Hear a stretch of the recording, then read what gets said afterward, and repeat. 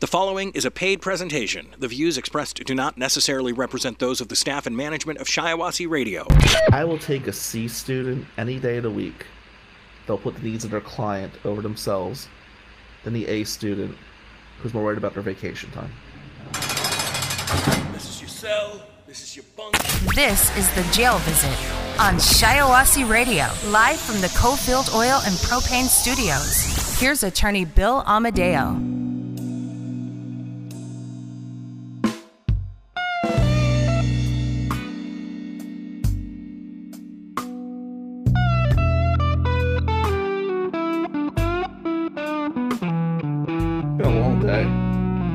Cadillac, and it's like kind of brought back some memories. I know today we're known as this top-notch firm, and Grable's always been known as a top-notch firm, but before things took off, the story was a little different.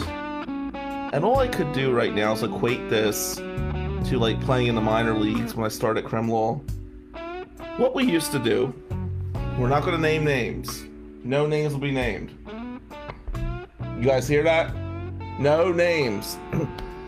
What I used to do, we would travel to courts all across the state. When I started with Grable and Associates, Scott would send me everywhere. I thought it's just what people did. Eventually, local lawyers getting really pissed off. He kept showing up. And this was amazing. I learned all these different courts, right? It was really cool.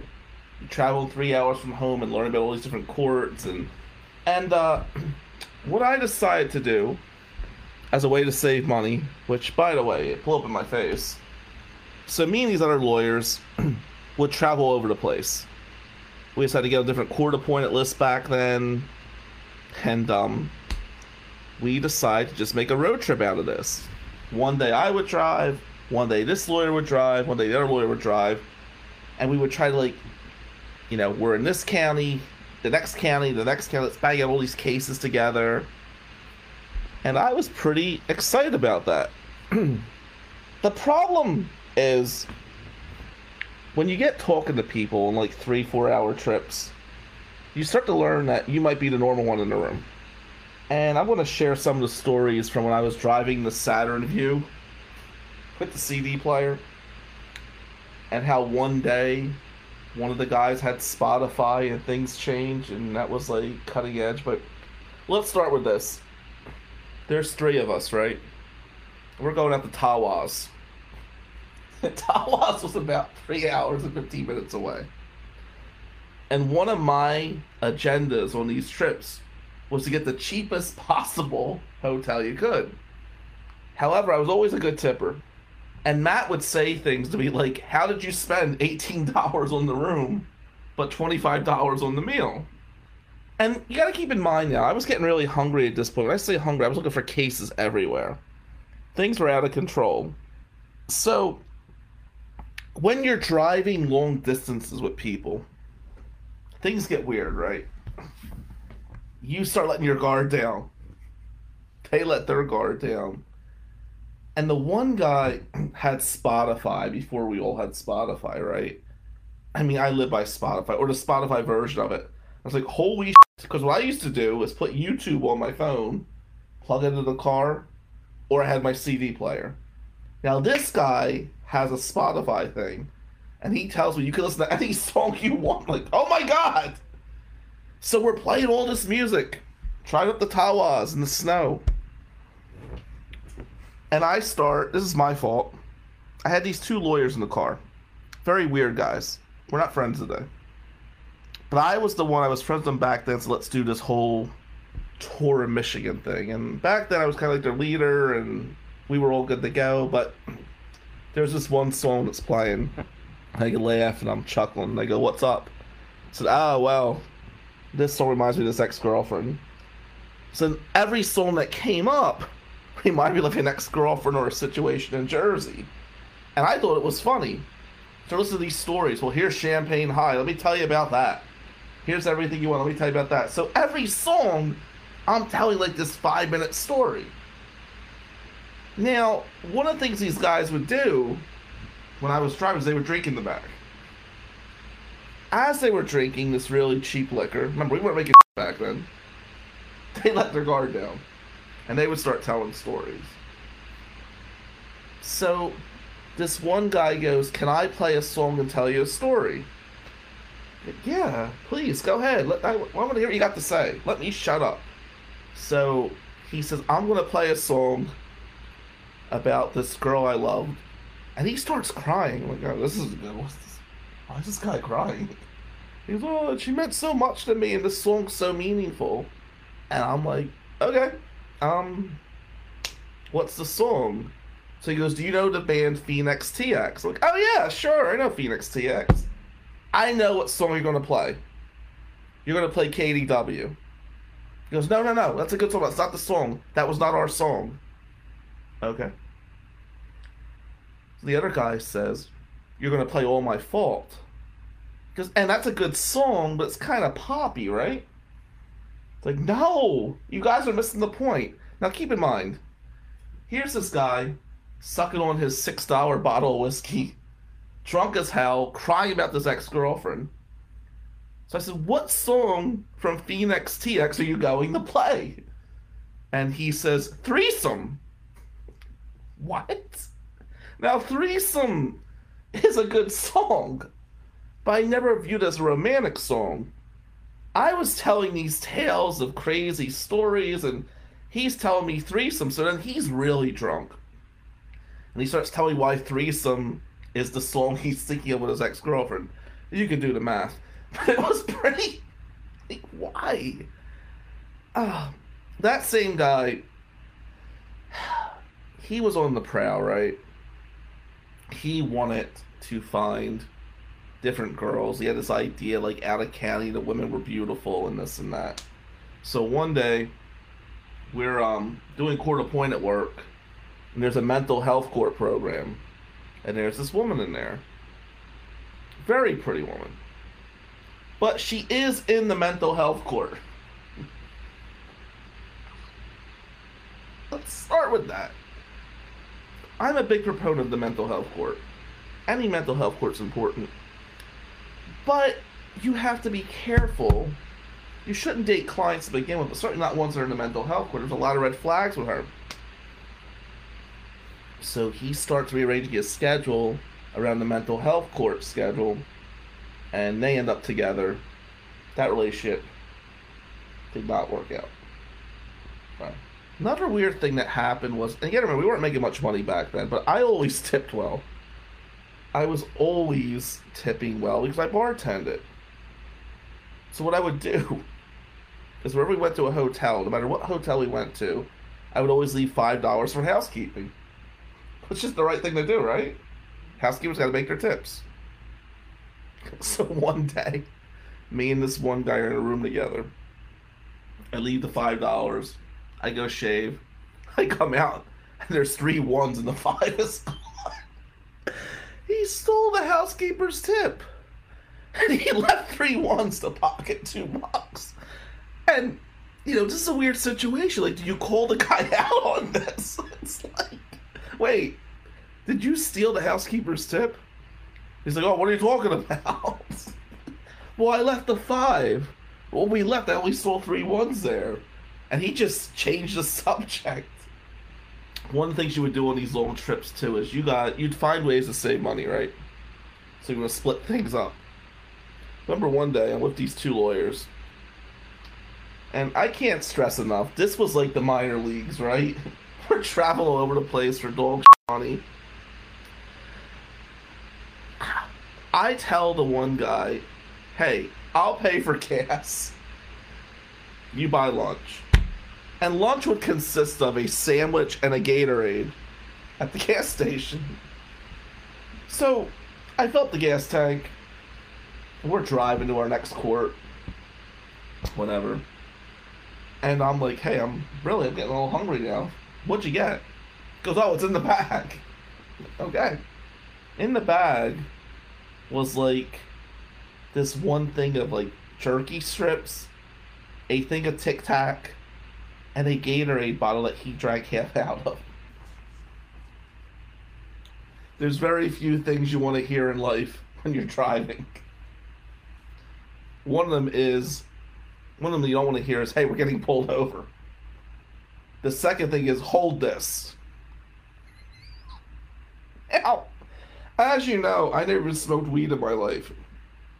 And it's also very clear that many lawyers have substance abuse issues. One day we're driving down the highway, and we are stopped by the Michigan State Police. And the driver is freaking out. He throws this thing. He goes, hold it. I don't know what it is. And I'm sitting here like, dude, I'm not holding your drugs. Cop comes up. Cop knew me. Didn't know the other two. So the cop's like, well, I mean, I know Bill's not using drugs. Oh, man. You know, back during the poor part of crim law, we used to, like, put 2-3 guys in a room or whatever to save money. And I had a bad snoring problem back then. Before the CPAP and getting in the gym and all of that, I mean, I was out of shape and I'm snoring real bad. And I go to bed early. You know, we had, like, 2 beds and a little couch in this one, like, Red Roof Inn. And, you know, we're all, you know, we're watching a game. I'm going to crash. Those guys are doing their thing. We got court 8 o'clock in the morning. 5 o'clock in the morning, there's this woman standing by the bed, right? And she's pushing me. And I'm like, what the hell? And she screams, you're snoring too loud. Shut up! I'm like, what the hell is this? And the guy I was rooming with says, oh, that's Rosa. I met her at the bar. Oh, man. One time I went to stop at a casino. I was all excited, right, about this casino. You know, and you think these lawyers, you're bonding with them. And this one lawyer, he was like fighting guests, right? He's screaming at the guest. He's pissed off. He's drunk. He's going to kick the shit out of this poor guest. I'm thinking that character witness issues coming up. But we're in an area where there's a casino. And I want to see this casino, man. I want to go play poker. I'm burned out. We're starting to make a little money at this point. And he says, no, we're not going to the casino. We can't. We're on a mission. He was driving that day. So he drives like 40 miles out of the way. And I said, what are we doing? He goes, we're going to see the world's largest bowl of yarn. At this point in the game, I start realizing to myself, holy shit. Here was the problem with crim law, guys. 2017, I didn't have shit for money, right? And by 2018 and a half, we're making big money, but I don't realize it.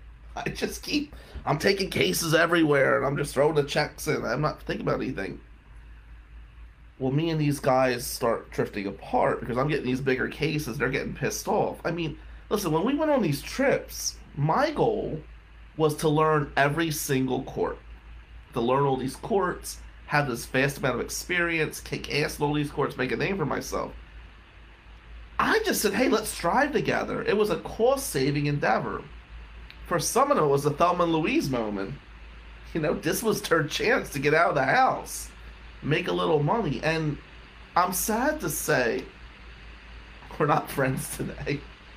We're in different circles. They're both lawyers somewhere else, and I wish them well.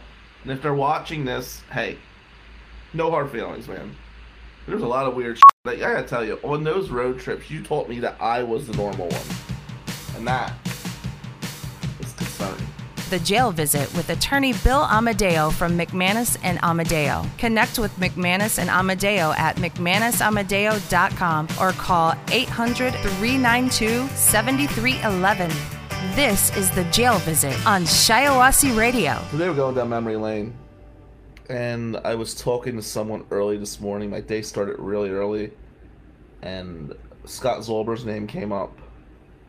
You know, for those of you that know Scott, may he rest in peace. He was such an amazing person. Died way too young. And that's why the first topic will be about the season opener with the Eagles in 2018. We'll break that down.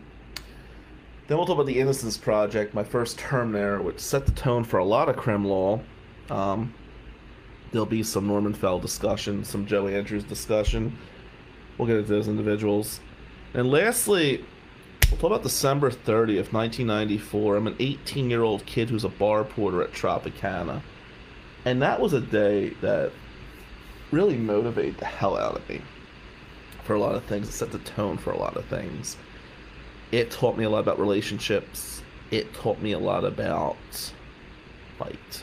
You know, you had so much fight growing up in Ducktown, but that day was like a splash of cold water, like maybe even hot coffee in the face. We'll get into that. All right, let's start with opening day. Season opener 2018. Scott Grable gets me tickets. And the Eagles had just won the Super Bowl. And the Eagles winning the Super Bowl, it was something we thought would never happen. You know, there were so many great teams in Philadelphia. And we finally overcame. We got over the hump. And Nick Foles, for 3 games in the 2017 playoffs, was the greatest quarterback to ever walk on the field. He led us to an amazing Super Bowl run, and we got the ring. We are now Super Bowl champions, and what an amazing feeling it was. And I remember talking to Scott Zolber, one of my best friends, and we're laughing on the phone, and one of our last emails was, "I can't believe we got the ring." And Scotty, he was taken from us way too early. But Scott Grable, who's been a mentor, he wanted to go to the opening game, the kickoff, 2018. So Grable gets us tickets, and we go. And I booked a hotel, and I took time off from work. And, you know, criminal law was starting to really take off at this point. It's hard to believe I've only been doing criminal law for about 5 years, but at this point I was starting to rise a little bit. And kind of like a bonus, Scott Grable, so let's go to the link for opening day. And it was such an important opening day because, like I said, the Eagles just won the Super Bowl. They were putting the banner down that day. It was a once-in-a-lifetime thing. And I stayed at a hotel in Philly, and we go to this game. And to me, it was surreal in a couple reasons. We had premier seats, right? Really expensive seats. And as a kid, being poor in Atlantic City, one of the things I used to do is, yes, it is a crock on the t-shirt. One of the things I used to do is scrape up money, go across the street to the Atlantic City bus station, get on a New Jersey Transit, and go get 700 level tickets at the vet. Now, for those of you guys, my allergies are kicking up today, I'm sorry about that. For those of you that grew up in the Philadelphia area, the 700 level at Veterans Stadium was a badge of honor. When you went up there, it was an educational experience like any other. Usually poor and drunk people were up there who were diehard Eagle fans and Philly fans. And this was all we could afford back then. One of the things I used to save up money from my job as a rectory sitter and go up and take this bus to the Veterans Stadium. And then you'd go take the bus home. And it was always dangerous coming home. And it was weird. You know, you thought to yourself, here I am now at this premier stadium. The link is amazing. And I'm going with this big-time lawyer, and I'm becoming a big-time lawyer, and here we are at the link with premier seats in the same location where I used to scrape up money to take New Jersey Transit to watch my Eagles play. And that was so surreal. It was a reminder of how far you had come. Of course, these last 4 years would be an indicator of how far we're going. So now, one of the things I did when Scott Grable got me the ticket was I asked him for an extra ticket. And I paid for a ticket for Scott Zolber. We ordered our tickets before Scotty Z died. And it was going to be one of the few times Scott and I had seen each other in recent years. And I remember, like, sitting next to me was an empty seat for Scott Zolber. Scott Zolber should have been at that game with me. It's so weird when people get taken from us too young. I cannot express how much admiration I have for Scott Zolber. He was a Margate guy. And, you know, it's well documented, my feelings towards most Margate people. Scott Zolber was an exception to the rule. When I was poor in Ducktown, Scott Zolber used to pick me up so we could go to ball games together. We used to go to batting cages. You know, and it was, you know, when I learned of his death, and Amber, this will hit the Michigan life. When I got the call about Scott's death, I was in trial prep. And I'm kind of becoming this big deal in Michigan. And Andrew Frito called me. And he goes, we need to talk. And I said, Drew, and Andrew's a close friend of mine. You know, he says we need to talk. I'm like, hey, I'm in trial prep. I can't talk right now. You know, we become so focused on our careers. And it was like, here's your friend calling you, and your career's more important than talking to your friend. And I'll get to my friend. And he says, B, we need to talk now. And he says to me, Zolber died. Now, for some reason, when I'm processing this, I think he means it's Scott's mother who died. And Scott's mother never liked me. I was the poor kid from Atlantic City. They had some wealth from Margate. She didn't think I was good enough to hang with Scott. And she wasn't a big fan of mine, but because Scott's such a close friend, because he came to my mom's funeral, came to my aunt's funeral, he's been such a close friend, I'm going to fly in for Scott's mother's funeral. I'm going to send flowers. I owed it to Scott Zolber. And I said, I'm sorry Mrs. Zolber died. I will call Scott tonight. I will do everything right.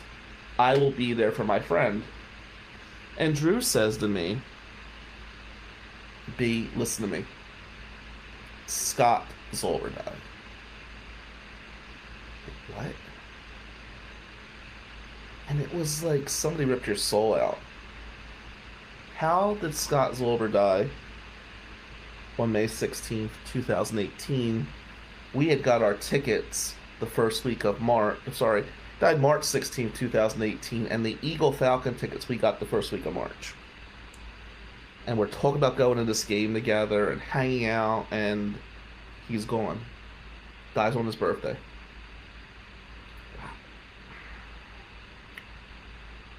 And I felt empty. And what I've done to deal with grief in my life, whether it be mom's death or Aunt Mare's death or a close animal's death, after the Bobby Reyes case, Eric Coleman's death, go on and on. Dealt with a lot of death in my life. I just throw myself into work. And Scotty's gone. You have to swallow that. And at this game, I'm sitting here, there's an empty seat to my left, and that's Zolber's seat. And I felt like he was there when the Eagles won 18-12. And I bet the Eagles and the under, and I won both ends of that bet, and it was pretty cool. And I can't thank Scott Grable enough for forcing me to take this opportunity. Grable's like, listen, you work hard, anybody I know. You need to go to this game. How many times in your life are they going to show the Super Bowl banner of the Eagles coming down? And we're at this game, and my worlds are colliding. The poor kid from the hood is now in these premier seats. My close friend is not there, but in some ways I felt he was. We're watching the Super Bowl banner come down, and Scott should have been there in person. He really should have. And it's just a memory that will stick with you forever. I remember, I'm checking in at the link on Facebook, and I'm tagging Scott Zolber, and I'm sitting there next to this empty seat, this empty, expensive seat, and it's like as the Eagles are driving down the field, and Jay Ajayi is scoring his second touchdown, I'm like turning to that seat to high five, and it's like you don't even realize you look like a mental case because there's nobody there. And it was heartbreaking. It was an amazing experience. It was something I had to do. It was something I'm grateful to Scott Grable, who I look up to a lot, for making me do. But there was a hollow feeling that Zolber was not there. And all I can say about Zolber, Scotty Z, if you're watching this from up there, hope you're hanging with Max and Charlie, and we miss you, man. The world was a better place with Scott Zolber. And the Eagles have not gone back to the Super Bowl since then. And it was really something that will stick with you the rest of your life. You just don't know what tomorrow's going to bring, Talking to friends today, and life is too short, man. You just don't know. Tomorrow is not granted. Tomorrow's not guaranteed. As I'm running to a jail today, and I got a young client in Oakland County. This individual is getting out of jail in a few days. And I felt like hell for this individual to get a short sentence. And I told this individual today, I have another case pending. I promise you, you're never going to be in jail again. I want you to put this time behind you. It's just weird. When we see young people, especially young people of color, getting overly prosecuted or becoming victims of political prosecutions, it just really, it keeps you up at night. It makes me sick. And the job of a prosecutor is to protect the community. The job of a prosecutor is to look at the evidence objectively and to make a charging decision based upon that. And I thank people like Scott Corner. I thank people like Mark Green. I thank people like Zach Stempian who take that oath seriously. Because even though we're against each other on multiple cases, you guys are true prosecutors and doing what you have to do to protect your community, and I'm fighting like hell for my clients. And I appreciate that. I really do. I think some prosecutors should learn from the example you set. Because when we with someone's life and they're innocent, when we don't care about the truth, we care more about our Google hits.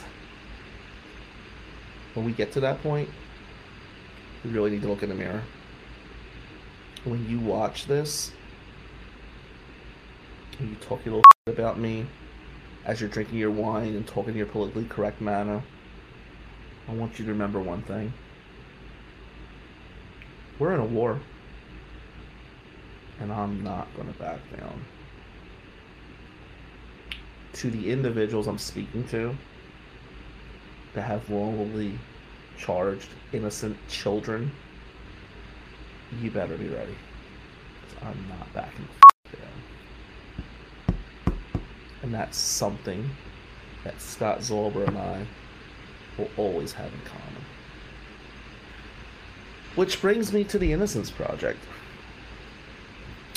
which was 2007 at Cooley. My first term. I see John Granger out there because John Granger was in 60 Plus. So we used to be in the same area together. 9th floor. In my first term in the Innocence Project, my mom was dying of ovarian cancer. We were required to do 90 hours in our externship for the term. And I did over 300 hours. I think I set the record for hours in the Innocence Project. And what I used to do, I took it real serious. I used to go in there on Saturday night with my dinner and pull files and work my ass off. What I thought about the Innocence Project was two things. One, I'm not going to be a criminal lawyer. Oops. But two, was there a more important job in the legal profession than being a criminal lawyer? When someone's freedom is in your care? And my roommate in college, in law school I should say, was Joe Andrews. And while I did 300 hours, Joe did next to nothing. He wasn't a hard worker. And our direct supervisor was Norman Fell. And let me be clear, Chris Donna McLean was a great leader of the Innocence Project. But Fell was my direct supervisor. And it's hard to say anything good about Norman Fell. Norman Fell told me I didn't know what I was doing. The reality was I was making more work for Norman Fell. He gave me a D my first term of crim law. He told me I didn't have what it took to get through Cooley. He told me I wasn't good enough to make it through law school or pass the bar exam. And he told me that Joe Andrews was going to be the next big thing. Joe Andrews is superior to me. Now, we'll talk about Joe Andrews another time, but Joe Andrews today, I believe, is a community organizer in Virginia who didn't make it as a lawyer. And you know, it's such bullshit. We look at grades, we look at the LSAT and law review and all this stuff. I've said this before, and I said this to a friend today. We graduate from college to take the LSAT. We take the LSAT to get into law school. We get the grades in law school to sit for the bar exam. We pass the bar exam to practice law. We go through these hurdles, right? And the reality is, none of these things have anything to do with each other. Far too many times in life, we confuse intellect with academic ability. It's one thing to understand do a multiple choice question, or to write a good essay. It really is. It's great. Good for you. It's another thing to fight for somebody's life. Many of the people I know who are the stars of law school are not even bench warmers in the real world. And what law school didn't teach you is how you have to give up holidays and weekends for our craft. What law school didn't teach you was passion. I'll admit, my capacity for work is greater than most. It may not be normal. But every day I wake up, the fact that I get to put a suit and tie on and go to court, the fact that I get large paychecks, the fact that I can own a home and have IRAs, all that happy horse shit, the fact that I'm not bartending in Jersey, or worse, I am so appreciative of the field of law. And I just feel like so many of us in this field take that for granted. And what I take from the Innocence Project is this. People like Norman Fell, when they judge people, when a professor judges someone based upon their subjective perception, it can affect people. Someone like Joe Andrews, and there's some bitter aspects of Joe Andrews, I won't get into that right now, but yeah, there's some anger towards Joe. Has to do with a firm we had together, has to do with my tutoring business, has to do with a lot of things I did for Joe. Joe was a great law student, but he is not a great legal mind. And for Norman Fell to dictate who were the haves and have-nots, I don't think Norman Fell ever won a capital case on his own. I don't think Norman Fell is a good person. I don't think he is this great criminal mind. Norman Fell didn't know what it was like walking home in Ducktown in the 90s. He didn't know what it was like having dyslexia and getting through school. He did not know what it was like to be broke and having to support your mom. He knew what it was like to be in what was perceived the ivory tower of teaching at Cooley, working 6 hours a week, and act like the world owed you something. Norm, let me explain something to you, bro. Because you dropped the ball on me, okay? If you were a football scout and grading me in the draft, you would be fired. What you missed was you can't gauge heart. You can't gauge passion. All you can do, bro, is gauge what the Scantron says in your multiple choice and what you feel is the right essays. That's not crim law, buddy. Crim law is when the mother and grandfather of that wrongly charged young man is crying in your office at 2 o'clock in the morning. And you're there to fight. Crim law is when there's a dirty prosecutor on the other side who doesn't care about past polygraphs or the truth. When that prosecutor hides evidence and this kid's life is in the balance. The whole point of the Innocence Project was that we had the burden of proving someone's innocence, which goes against everything the Constitution says we're supposed to do. I'm going to give you a news flash, guys. When they say innocent till proven guilty, that's a fucking misnomer. You are guilty until proven innocent. That's the burden a good criminal defense lawyer has. Money and Google hits and all that happy horse little criminal groupies, they are all byproducts of this profession. And it means nothing compared to someone's freedom. The reality is this. If we're going to be a criminal defense lawyer, we take on the oath of keeping someone's freedom. We take on the obligation of fighting for the truth. We take it all on. And the difference between the great ones and the lousy ones are the great ones will lose sleep at night. The great ones will take that home. The great ones will miss time with their loved ones to try to give somebody else time with their loved ones. That's what it takes to be a great criminal defense lawyer. So I'm not going to be humble about my abilities as a criminal defense lawyer. I am a force to be reckoned with because I care more about my clients than I do about myself. And that's something Norm Fell will never understand.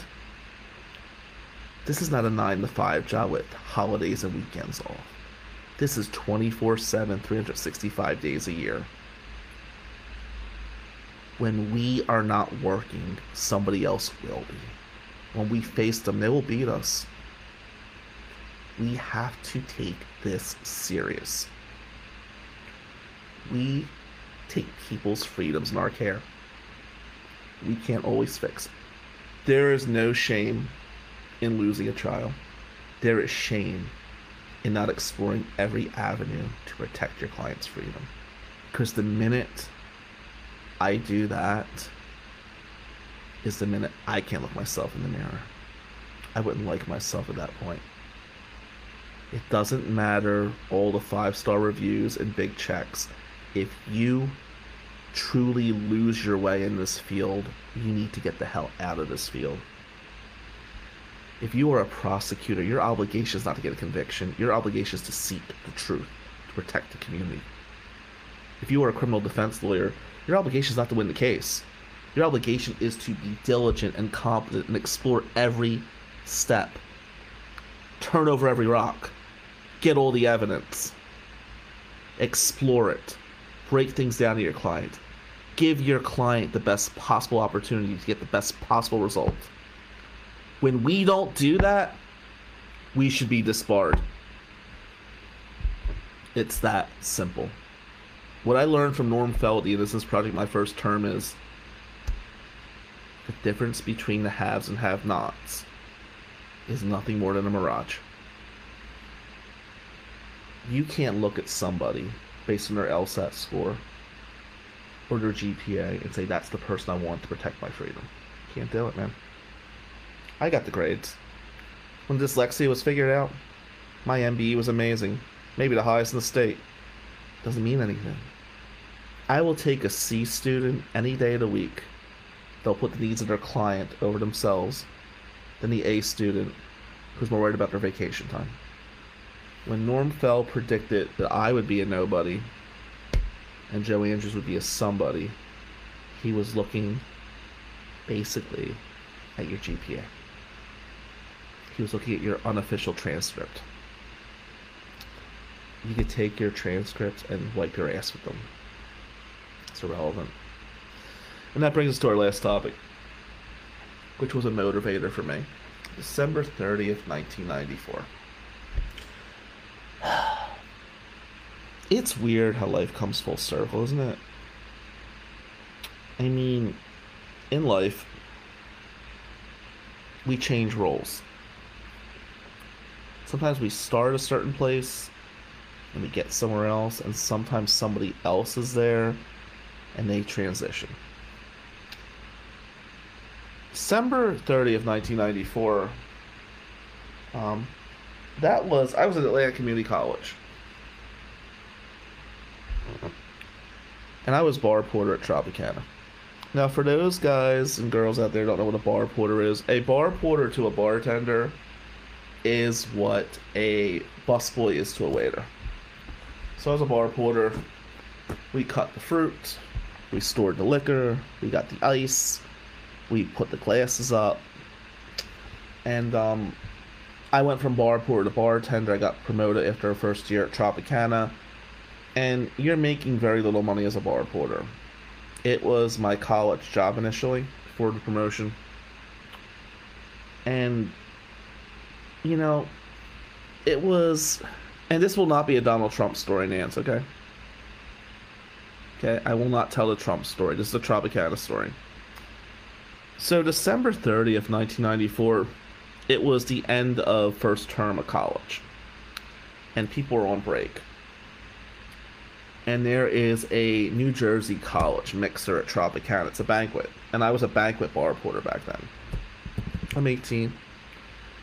And a lot of kids from Rutgers and Rowan were there. And this was a big deal because the kids that were like 18 and freshmen in college, they'd be able to drink at these events because nobody's really checking IDs, etc. Okay. And here I am. I'm 18. The summer of my senior year of high school, there was a girl I was dating.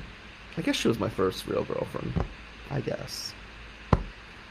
She went off to Rutgers. I stayed at Atlantic Cape Community College. It's Atlantic Cape Community College today. It was ACC back then, Atlantic Community College.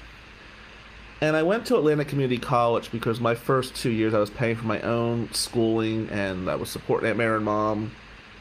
And it was cheap, and I got a partial scholarship, and I was trying to play travel baseball. It was a time to learn about life. It wasn't a great time. But certainly launched things in a way.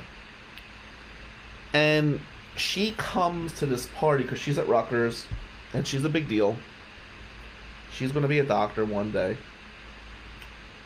And she didn't have a lot of money. We were both relatively poor kids from Atlantic City.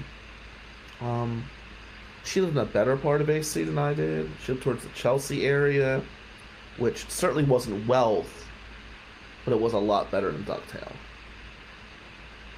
I would say in Atlantic City, there was back Maryland was the most dangerous part. Virginia Avenue Courts, Stanley Home Village, and there was Ducktown.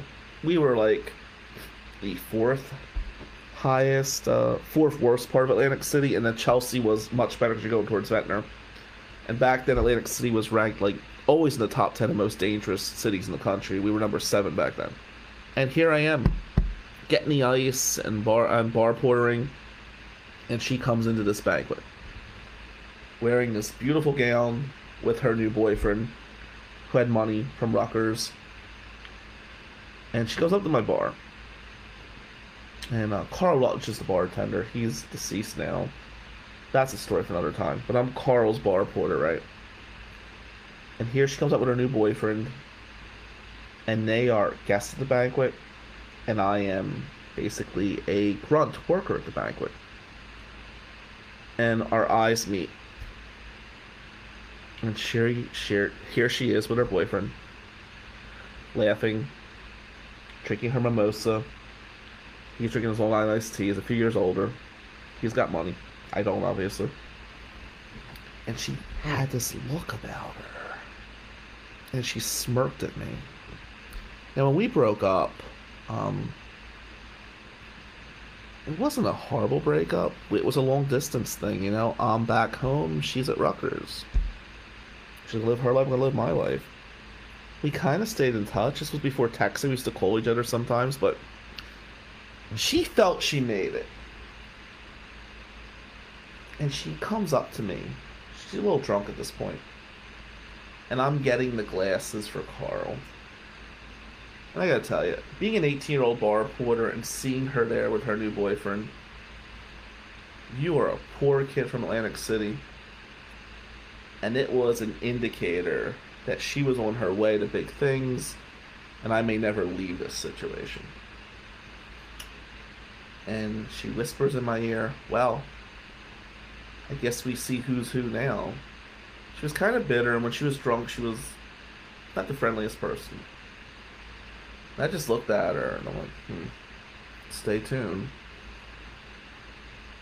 It was like a moment to flex. And I thought to myself that day, as if I didn't believe this already,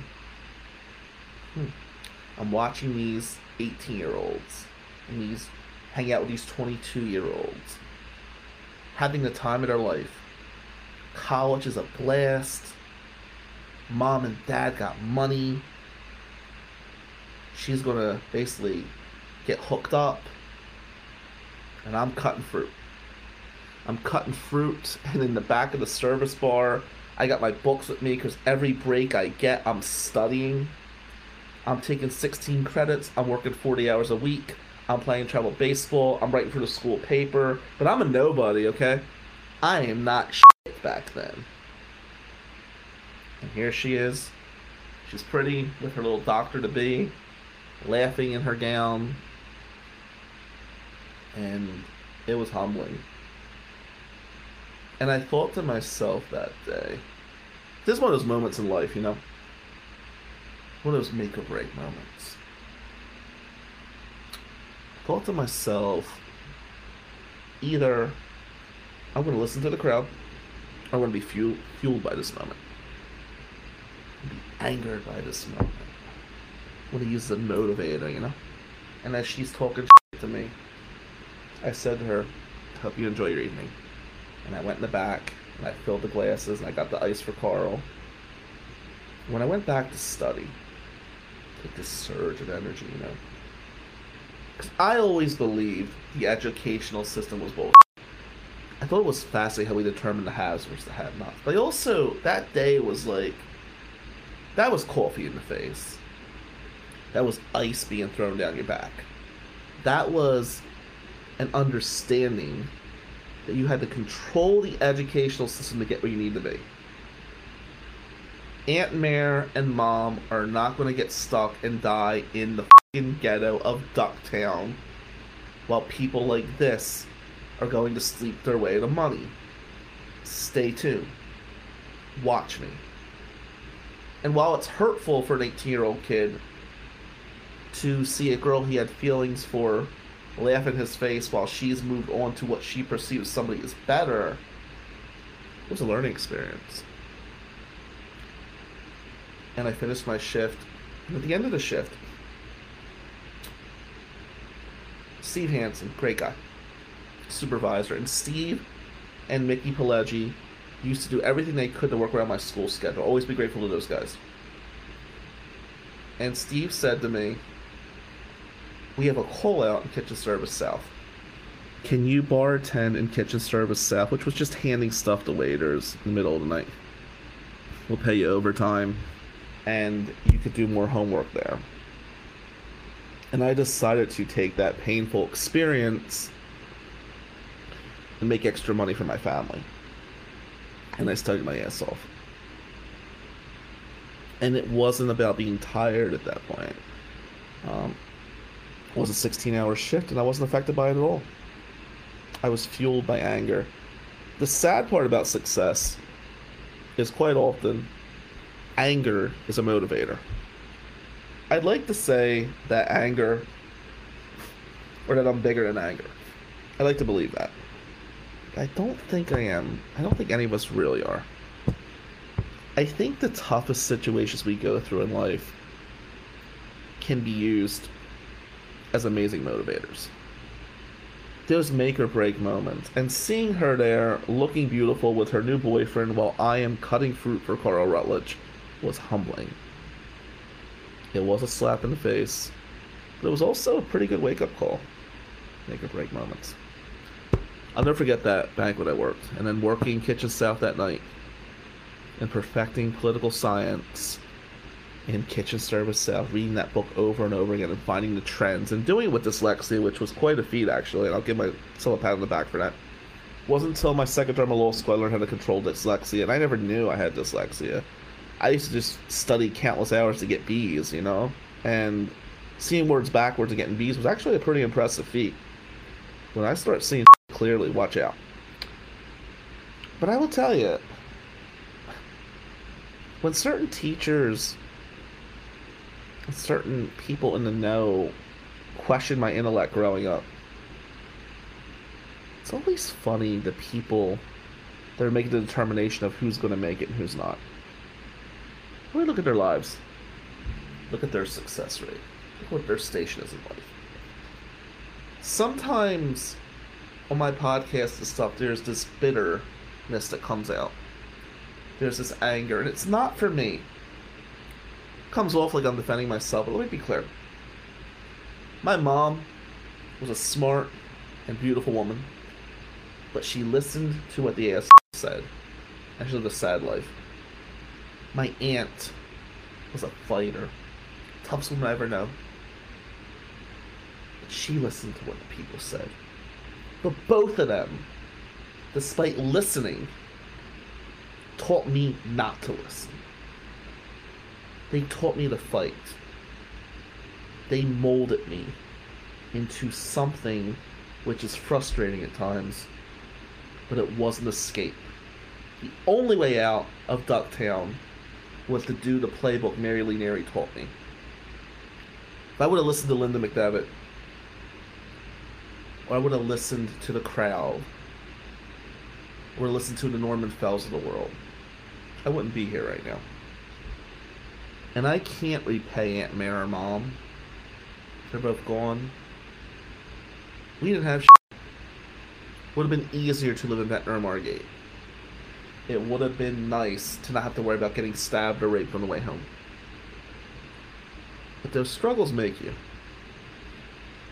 And I always say this. Physical brutality, and I've had my share of that, is not as painful as emotional abuse. And the thing that breaks people is emotional abuse. If there's any young people that are going to watch this, or young lawyers, when somebody tells you you can't make it, you've got to use that for motivation to stick it up their ass. You can't listen to the crowd. So I promise you this, guys. The crowd is not rooting for you. They're not being objective. When somebody tells you can't do something, or tells you not to go for your dream, it's because they have a shortcoming in life. They are bitter about whatever it is. They may be scared of losing you if it's a relationship, or they may just be fearful you'll surpass them. I tell young people this in relationships all the time. If somebody truly loves you, they gotta love you more than they love themselves. They have to be rooting for you, even if that means you could lose them. You don't want somebody on your terms. You want somebody on their terms. And I think relationships and such play such a role in people not achieving their dreams. I've seen so many people not get through law school because of problems with relationship. You have to go for your dream. If you don't, you're going to wake up really frustrated with life. Don't do that to yourself. Okay. Wow. I didn't shut the hell up today, did I? Alright, I am Bill Amadeo from McManus and Amadeo, Grable Associates, and of course, Shiawassee 6. Guys, it's Saturday night. I'm done rambling. Have a great weekend. See you soon.